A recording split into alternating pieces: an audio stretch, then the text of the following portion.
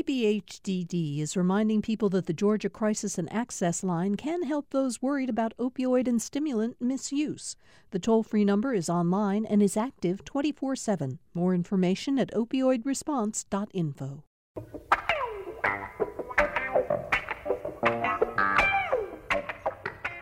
I want to start the show by mentioning that this is a personally meaningful day for those of us who work on Political Rewind.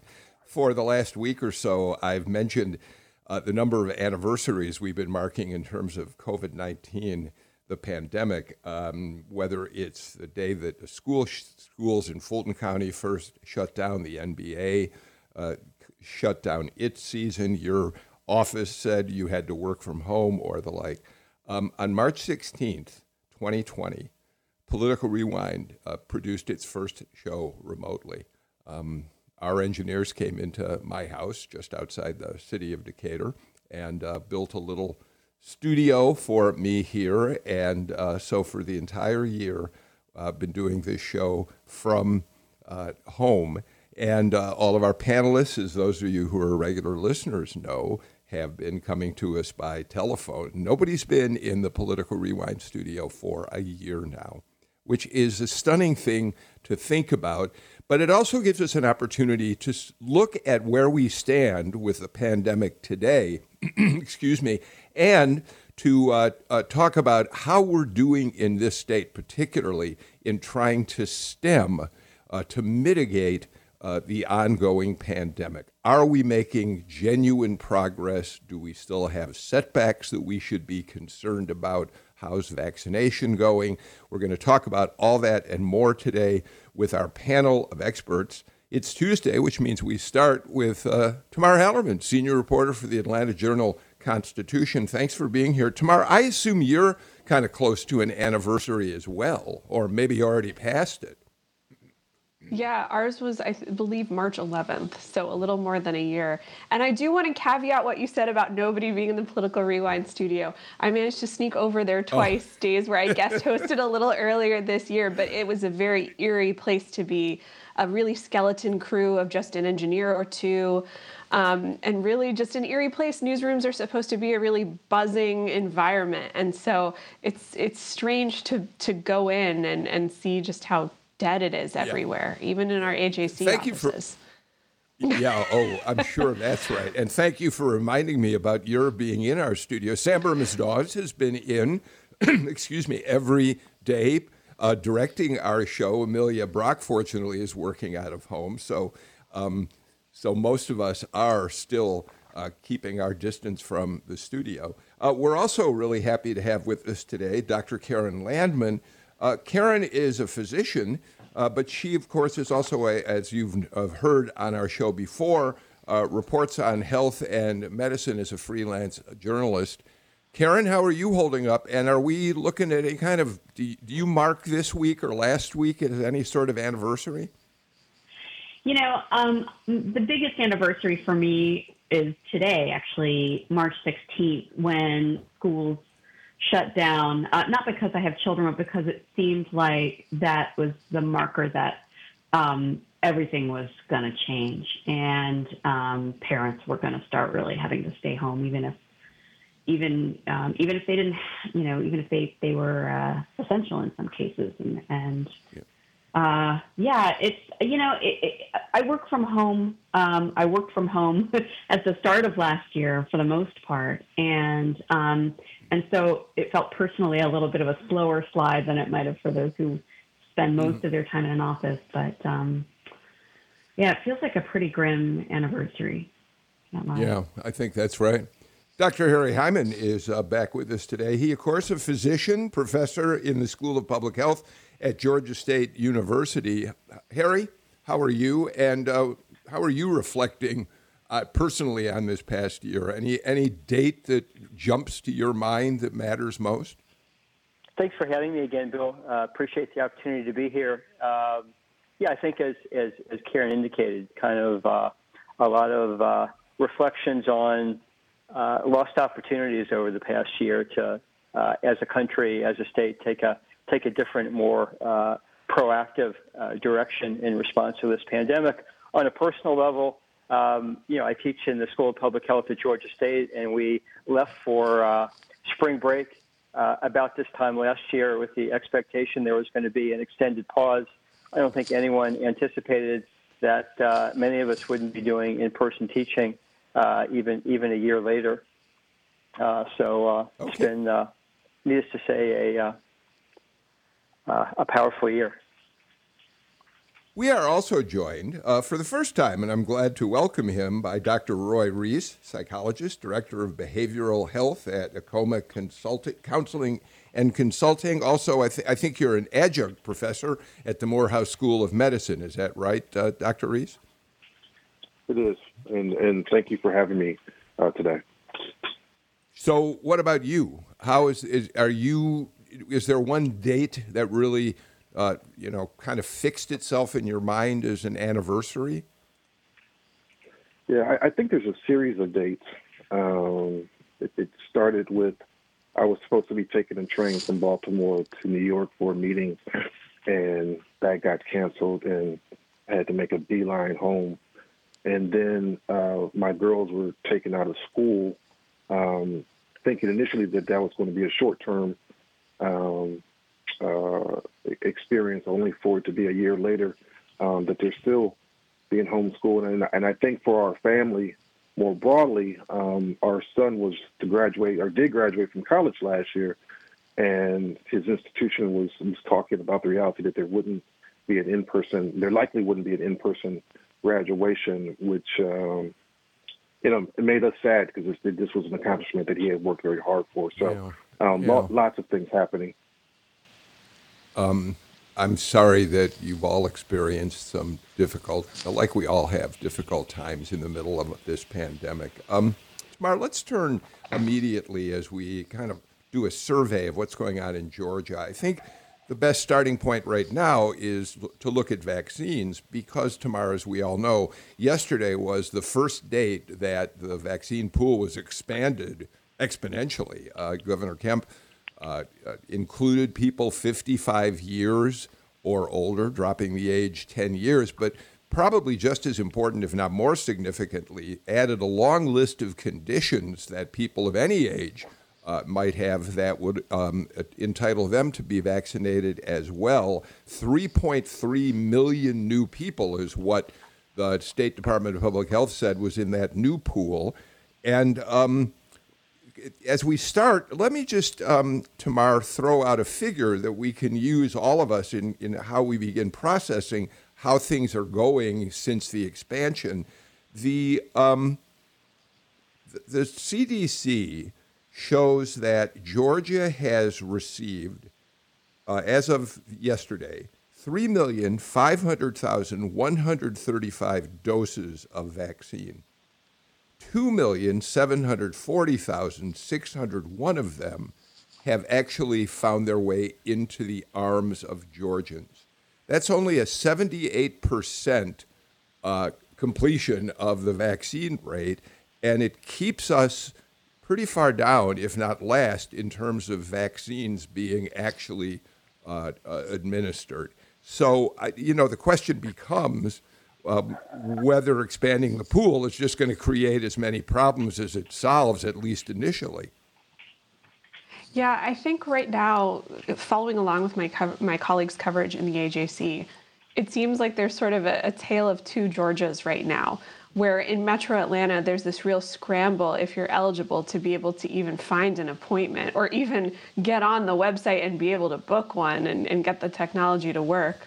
And then there's a different case when you go out to rural Georgia, where perhaps there's a little more of a hesitancy politically to get it. And it seems like it's much easier to find these appointments. And I've started hearing of plenty of people who are willing from Metro Atlanta to drive an hour or 2 or 3 into rural Georgia to go to a Walmart or a Publix to be able to get that vaccine. And I think it creates a lot of questions about equity.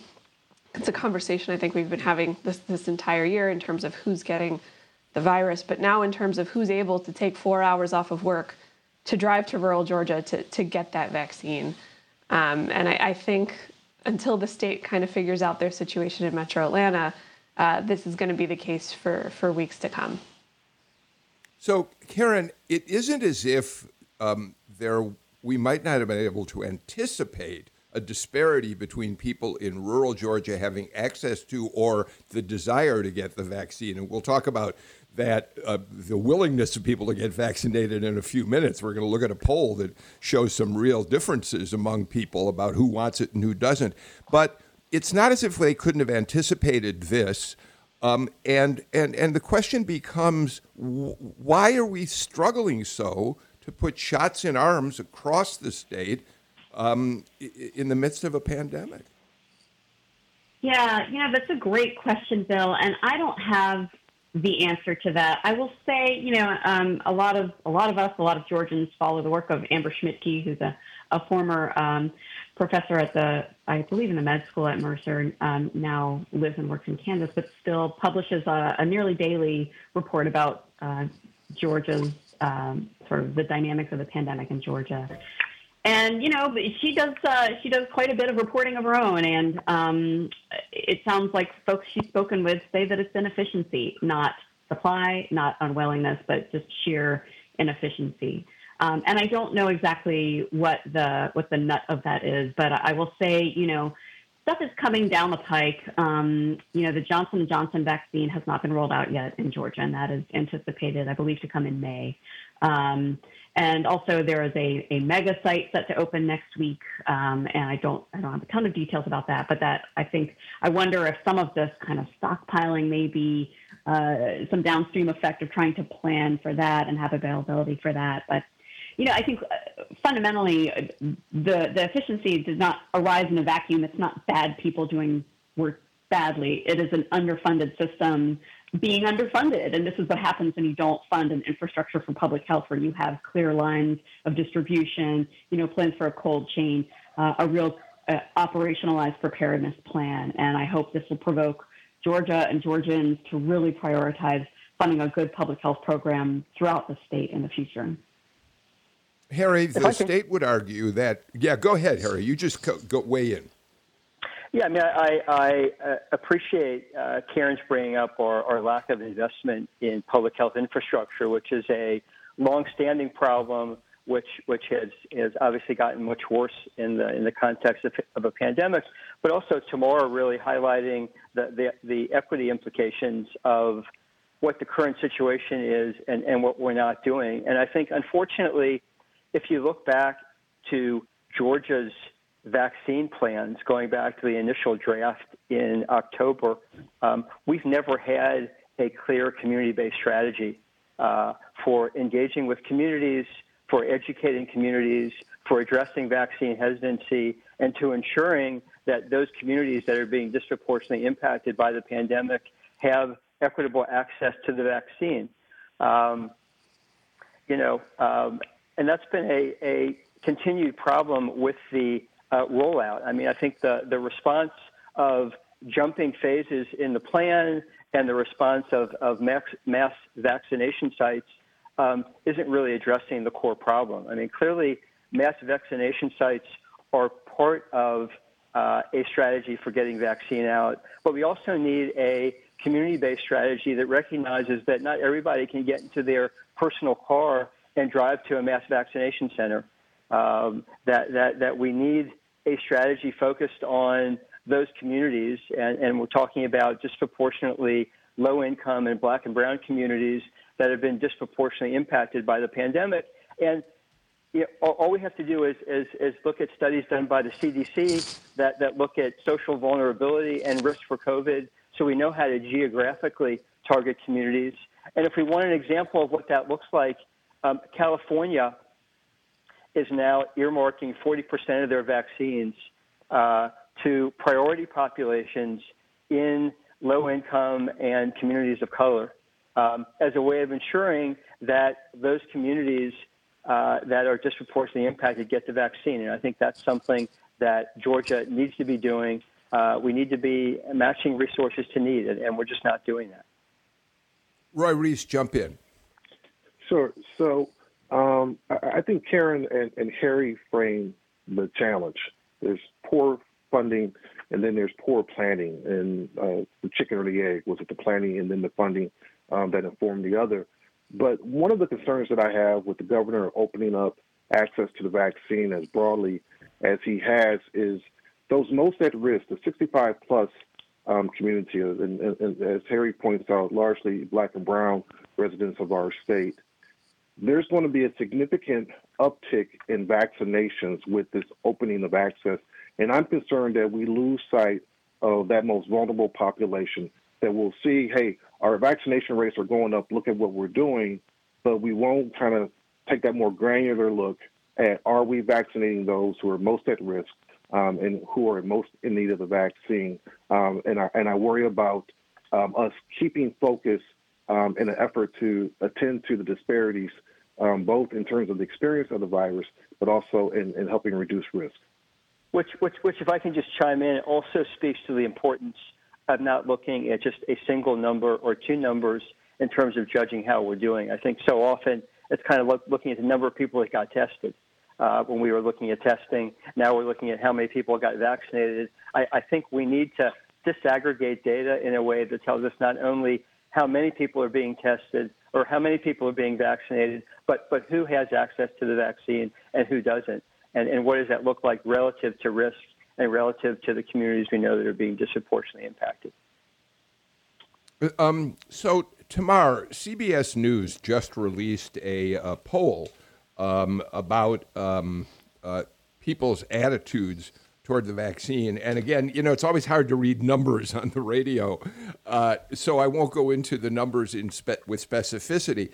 But I will start with the top line, which is that something like 55% of the people they talked to said yes, when a vaccine becomes available, they absolutely will get it, or they've already had it. But 22% said no. And that's a large percentage of people, especially when herd immunity becomes increasingly important. And, Tamara, of course, this won't surprise anybody, Republicans are far more skeptical about being vaccinated than Democrats and independents. And again, when you're talking about the need to vaccinate the vast majority of people, and I'll let the doctors talk about where we get to the point of herd immunity, but we don't have time for partisan differences on something like this, Tamara.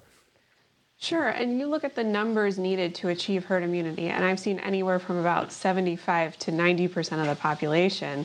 If we're sitting at 55% right now that's willing to take it, and then maybe you add the category of people who say they'll maybe take it, that gets us to 77%, not a ton of margin for error. And even if that entire group gets it, it may not be enough. So that's a little scary when you look at that. And it's interesting to hear Dr. Fauci talk. He wants to get former President Trump to come in and talk to his supporters to get them to be more open to getting this vaccine. And it's been interesting to hear this debate about how much credit the Trump administration gets for kind of setting the course for this vaccine rollout. But Trump, apparently got his vaccine in his final days in office and didn't televise it, didn't really talk about it. And so, he has, I believe in his speech at CPAC a week or two ago, urged his supporters to get inoculated. But I'm curious if we'll see more from him. And we really haven't, aside from some statements from his super PAC. Kind of written statements since he's left office. So somebody's going to need to step up to help fill that void with Republicans. And I'm curious which voice that's going to be, because right now in Georgia, Brian Kemp doesn't exactly have the most currency with Republicans. Yeah, I think Tamar's point is well taken. Luckily, our current administration is aware that their voice is probably not going to be the most resonant with Republicans and with rural voters and or with rural people who I hope are usually voters as well. But what I hear from I've written a bit about vaccine confidence in communities of color, and the folks who work with those communities and study in those communities, I think, have been saying and beating the drum now for months that it's, the culture that underpins vaccine hesitancy is just as nuanced and just as strong in communities, outside communities, non-communities of color that have low vaccine confidence. These rural communities, Republican communities, they need as careful a study and as careful and nuanced an understanding of what's preventing them from taking up this vaccine, and as nuanced an approach to addressing that, and as community-based an approach to addressing that as communities of color need. So I've seen a little coverage lately of clergy being engaged to reach those communities and other community leaders whose voices are most resonant with them. And it may be that not seeing those covered in the press is the best thing. It's better for us to perhaps for those communities to have that outreach be on the down low so it's not associated with the Biden administration. I do want to jump in, and then I want to get Roy and Harry back into the conversation because it is certainly true that former President Trump has done very little to speak publicly about people being vaccinated. He did do it at CPAC. I think it's also important to point out, however, that President Biden yesterday was asked about whether the former president could play a role, and President Biden downplayed him. President Biden basically said, I think there are community leaders who have more impact. That may very well be true. But if partisanship is playing on both sides of this issue, if the Biden administration, and in fact in his speech to the country last week, fact-checking on President Biden's insistence that it was his administration that essentially deserves sole responsibility for the widespread vaccination, was simply not correct. So I think when we talk partisanship, it's important we say, unfortunately, it's happening on both sides of the aisle at this point. Roy, you wanted to jump in? Yeah, and just briefly, I think it's important to highlight that the virus is not partisan. It does not care whether you're Democratic or Republican or an independent. And so I think that the messaging has to be that, because I think to the extent that we give attention to some of these partisan issues, we allow ourselves to get distracted. And if we're going to allow the science to drive what needs to happen here, and we know from a public health perspective that it does not discriminate, even though it disproportionately impacts some communities because of prior risk, then I think that's the piece that I would want to be focused on, that this is not a partisan issue, that it's a health issue, and this virus has connected the dots between our shared humanity. I think that's a great point, Roy. I think the other points I'd like to make are, I think we create the conditions for people to have hesitancy. There is well-grounded mistrust in Black and brown communities based on their experience with government and with the healthcare system. I think we have political undermining of science, and then we wonder why people are hesitant. I think we've created those conditions, and I think we have the obligation to meet communities where we are and to provide accurate and appropriate information. I think President Biden has it right when he talks about leaning into community leaders and trusted messengers in communities. We in public health know how to do that. Again, we need to aggressively invest in the resources needed to put together that messaging, to engage in communities, and to meet them where they are. I think if you look internationally, you're seeing that as more people get vaccinated, the level of hesitancy and distrust goes down. I think Israel is an example of that. And there are others, and I think we're seeing that in the U.S. as well. As people see their friends, neighbors, and colleagues get immunized and nothing bad happens, they realize that maybe it's not so bad and maybe it's safer than they thought. Tamar, before we get to a break, jump in. Yeah, I wanted a couple more things I wanted to pull out from that CBS News poll, because there's a lot of great stuff in there. But first of all, it does show kind of what Harry mentioned. Overall, it seems that as the rollout continues, there are more and more people who are willing to take the vaccine who might have been hesitant before. And it seems to be that some of the rising willingness is coming from a lot of those Black and brown communities that initially had been really hesitant. And it's looking overall that Hispanics and African Americans are now about just as likely as white people to want to get vaccines once it becomes available to them. But when you scroll down to see the reasons a person wouldn't get a coronavirus vaccine, that's where it becomes really illuminating. About 58% said it's still too untested, we'll wait and see.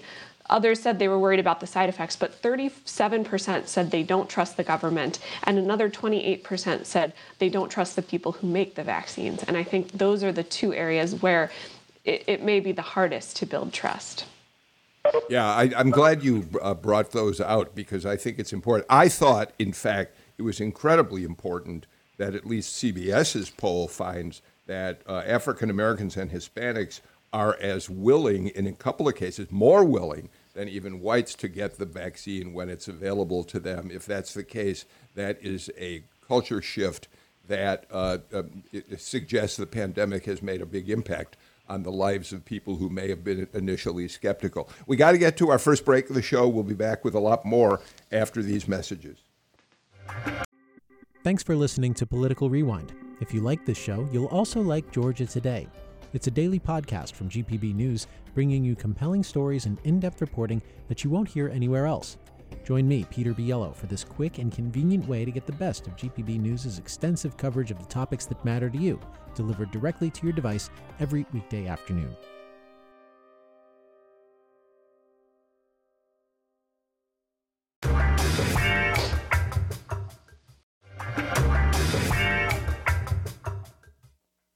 The AJC's Tamar Hallerman and I are the only ones on this panel today that don't have doctor in front of our names. But I'm not feeling terribly inadequate so far, Tamar. But this is a I'm smart feeling panel. horribly undereducated.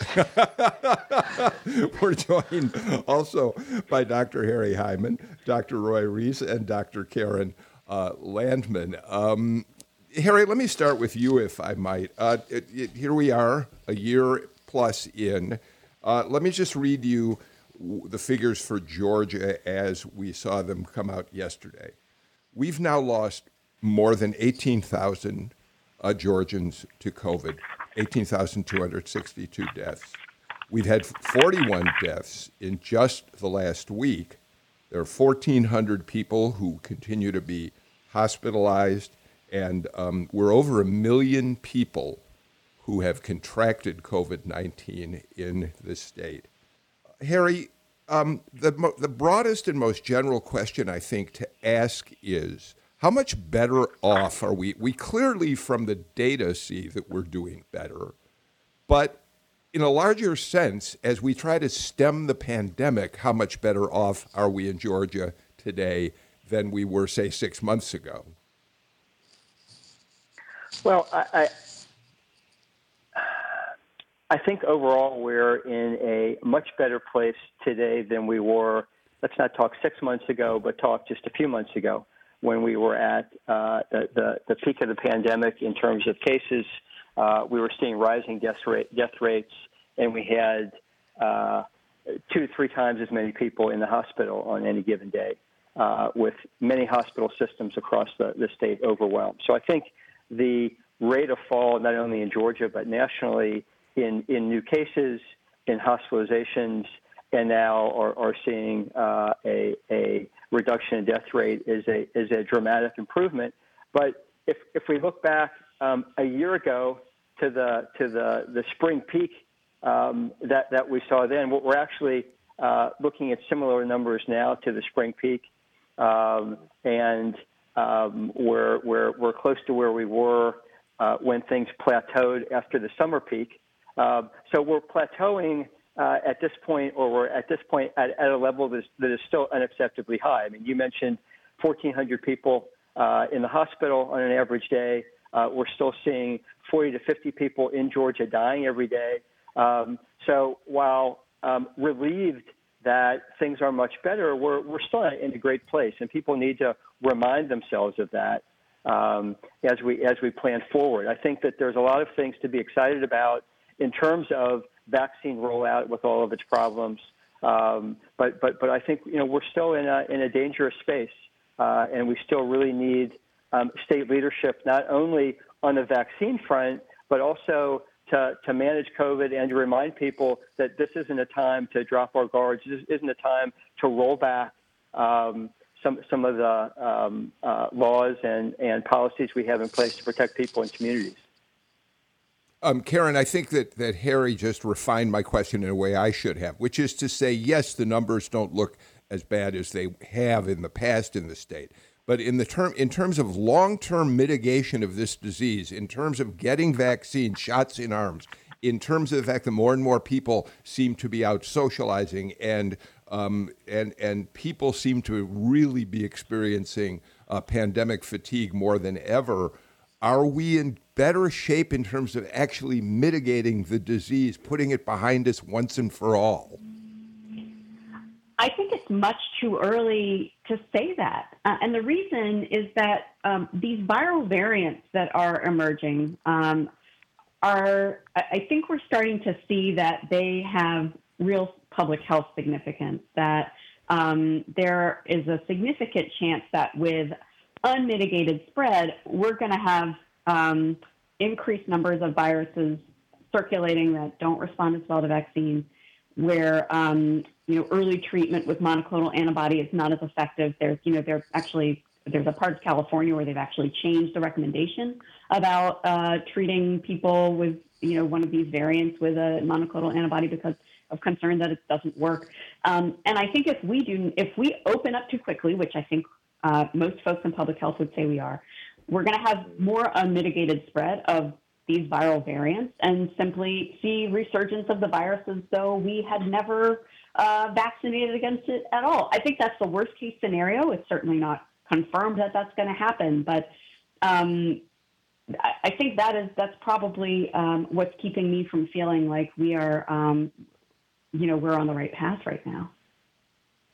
Tamar, I'm wondering, as you track through either your reporting or looking at your colleagues, what CDC and other public health officials are telling us about what we can and cannot do after we're vaccinated. We still don't know particularly whether whether we can still shed virus when we're vaccinated. It strikes me there's still a lot of confusion among people out there about all of this. Absolutely. And at the same time, there's such a fatigue with this pandemic after a year of, just terrifying things happening all around, people trying to be good and socially distance and do all these things. I think you get a little bit of optimism when you hear about these vaccines. And I think the tendency is to say, oh, it's solved, you can loosen up. It's super, why not? It'll be fine. And I think there's that kind of push and pull. And you're seeing it now even with liberal-led states that are starting to open up in California. You're starting to see protections being rolled back. And so I think people are just tired. And you're going to start to see that now, especially as more and more people get vaccines. They're going to think life can resume back to normal.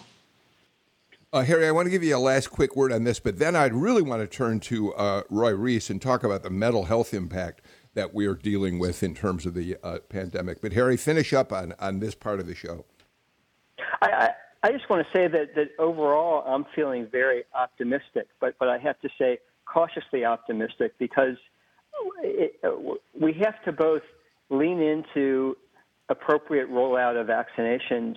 At the same time, we have to message to people that they have to hold on a little bit longer in terms of being as strict as possible around wearing masks and socially distancing, avoiding high-risk indoor settings, the things we've been doing all along, and also reminding them that even though you are yourself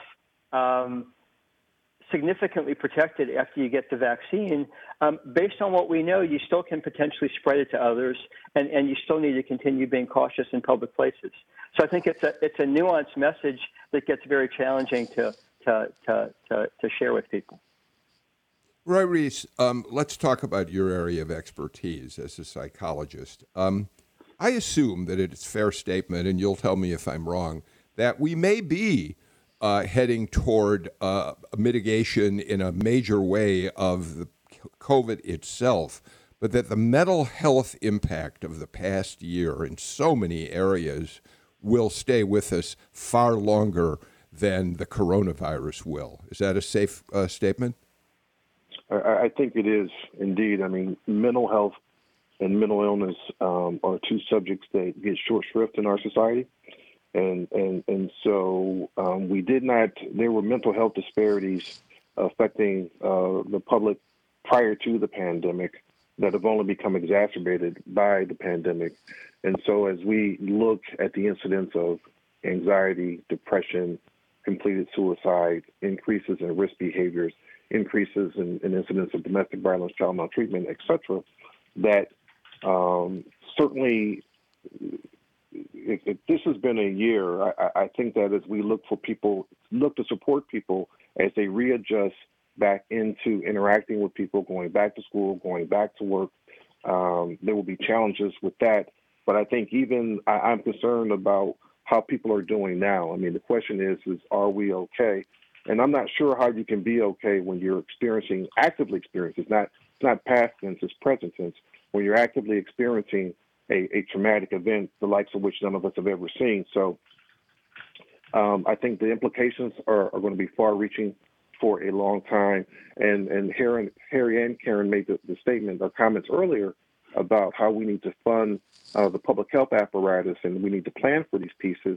I think there's a real opportunity here to focus some directed attention to the lack of adequate providers, facilities, et cetera, to serve this need and to begin to respond and what we can anticipate as people go back to work and school in force. Let me ask you one other question about that, because we know that, as you say, an increase in domestic violence and suicide, and in just the anxieties that we know people are experiencing. The very anxiety of trying to find a vaccine is contributing to the problem, I assume.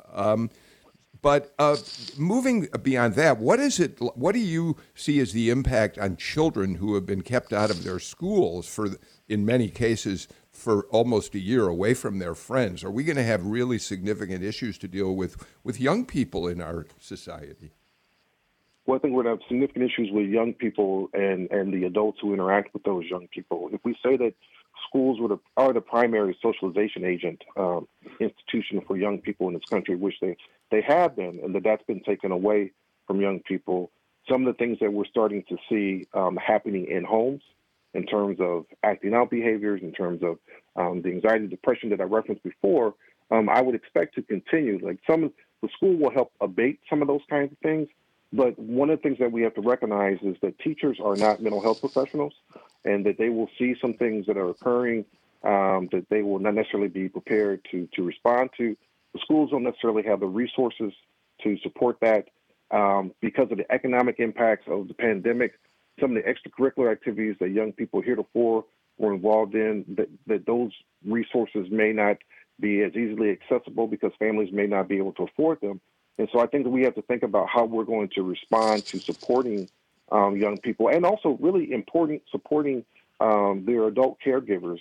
I think, as I have a better appreciation, for example, for what school teachers manage, given that my two daughters have been doing homeschooling for the last year, and I will be advocating that they get pay raises immediately.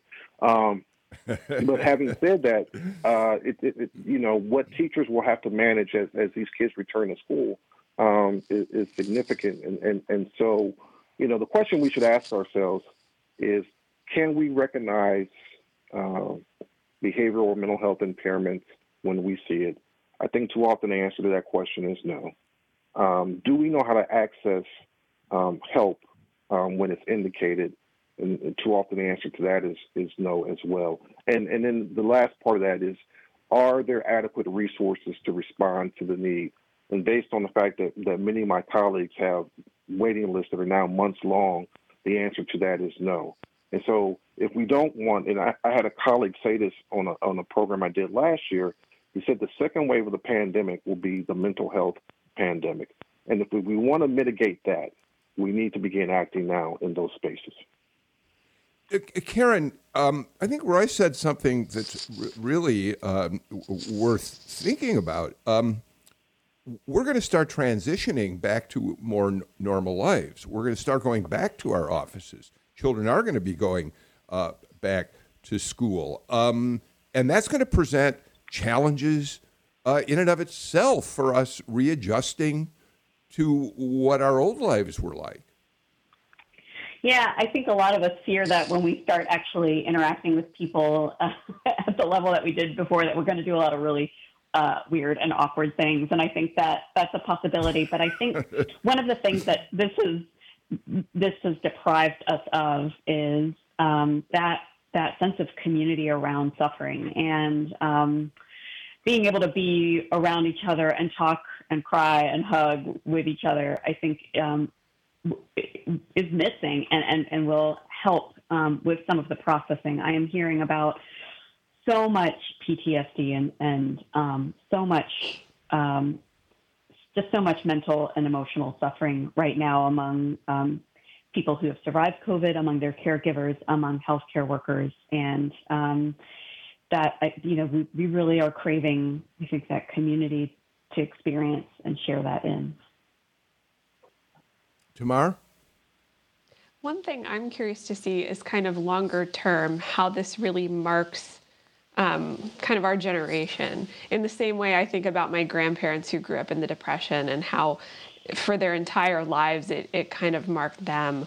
Are we going to be really weird when it comes to touch? Are we not going to want to shake people's hands or give people a hug? Or alternately, are we going to become, when we're able to, very kind of touchy-feely? I think we'll all be hoarding toilet paper and Clorox wipes for the rest of our lives. But I'm wondering if Dr. Reese has any thoughts on kind of the truly long term, for decades to come, if you have any theories on what this might do to all of us. Sure. So that's the right question, but a challenging question, because we can't know what we don't know because we've not been through this before. And so one of the questions that yours begs is, what do we want our new normal to be, right? And so there's an opportunity to be intentional about how we re-engage, how we normalize touch, how we talk about how to do that safely in ways that continue to kind of reduce risk requiring the virus, because we're not talking about eradicating the virus, right? The virus will continue to exist in one form or another. But I think that this goes back to some of the comments that Harry made earlier about how we use what we know about community engagement and community-based approaches to promoting public health to say, let's talk about what we're not talking about, and let's talk about how we re-engage with each other in ways that promote our well-being and safety. And so that's the initial piece. And I think the last piece I would want to leave that with is, let's pay attention. Let's not take our eyes off of this as we begin to reacclimate. Let's look at it a month from now, 6 months from now, a year from now, because frankly, I think it's a year from now where we may see the most robust impacts of what the pandemic has meant for behavioral mental health. Harry, let me give you the final word before we have to take another break. Yeah, I just like to, reemphasize the fact that the same communities that experience social, economic, and environmental disadvantage that have been disproportionately impacted by COVID are also the same communities at greatest risk for the mental health implications of this pandemic. And I think Roy has it exactly right. We need to aggressively invest in a community-based mental health infrastructure.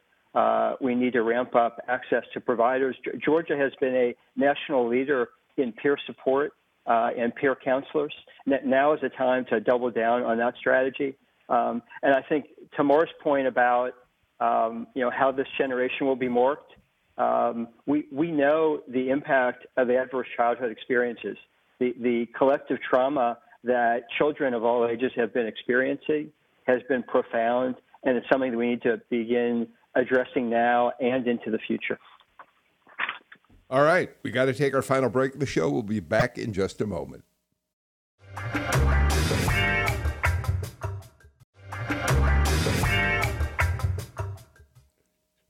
Welcome back. We're getting a lot of responses from you out there to the show. And I wanted to point out, if you're not following us on social media, and if you want to, you can always follow us on Twitter at PoliticsGPB. I would love to have you follow me personally at Nigut, N-I-G-U-T-B. And because we always value your comments, and many of you still listen to the show on our Facebook page and leave your comments there. So please continue to do that. We're talking today to Tamar Hallerman, to Dr. Harry Hyman, to Dr. Roy Rees, and Karen Landman, and we're really coming down to the end of the show. I have a very quick question. This is coming out of nowhere. Tamar, let me start with you. Have you, as we go into this year of dealing with the pandemic, have you learned a lot about yourself in this year? Is there one thing that you have? I've learned to stop moving around so much. I'll start with me. I don't go out as much. I don't feel a need to run to the store. I'm happy, being quiet with myself. What have you learned? Something similar like that, although I don't know if I would still say I'm happy being with myself, but kind of learning how to be still. I've always been an extrovert. I've always overplanned my life and always running from one thing to another. And living alone and being single during a pandemic has taught me how to learn how to appreciate being still, even if I don't love it. Harry Hyman, you got a very quick insight for us? For me, it's been more about the importance of family. Yeah, I understand that. Roy? Yeah, actually, I would ditto what Harry just said. I appreciate how I value my family differently and what I don't take for granted now. Karen, what about you? What have you learned about yourself in this year? I have learned that a long walk solves a lot of problems, and that more contact with family is actually better than less. Karen Landman, Dr. Harry Hyman, Dr. Roy Rees, Tamar Hallerman, thank you for being with us for Political Rewind today.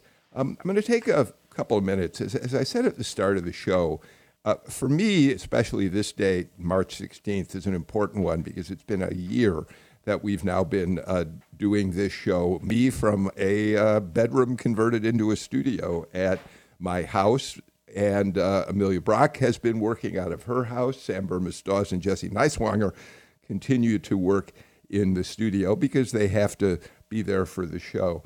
But I've been trying to think about what way to mark, for me, this personal anniversary. And it occurred to me that a perfect way to do it would be to play a song from the Broadway musical Rent.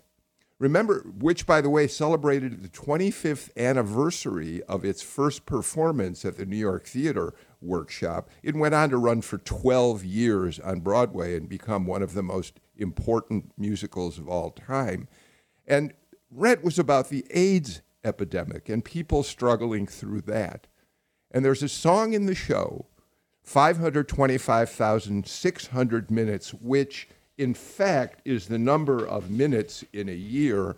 And it's a song about how people spent a year with AIDS. 525,600 minutes.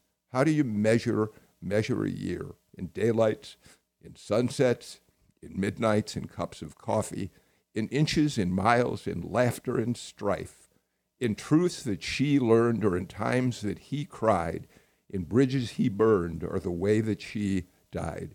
We've lost, coincidentally, more than 525,000 Americans to COVID, and so although it's coincidental, it seems like the right way to end our show today, 1 year into the pandemic. Thanks for being with us.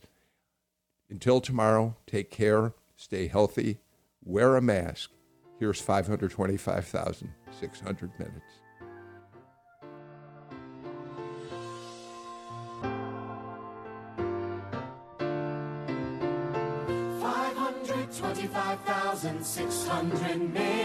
minutes, 525,000 moments, oh dear, 525,600 minutes.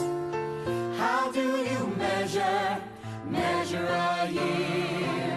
In daylights, in sunsets, in midnights, in cups of coffee, in inches, in miles, in laughter and strife, in 525,600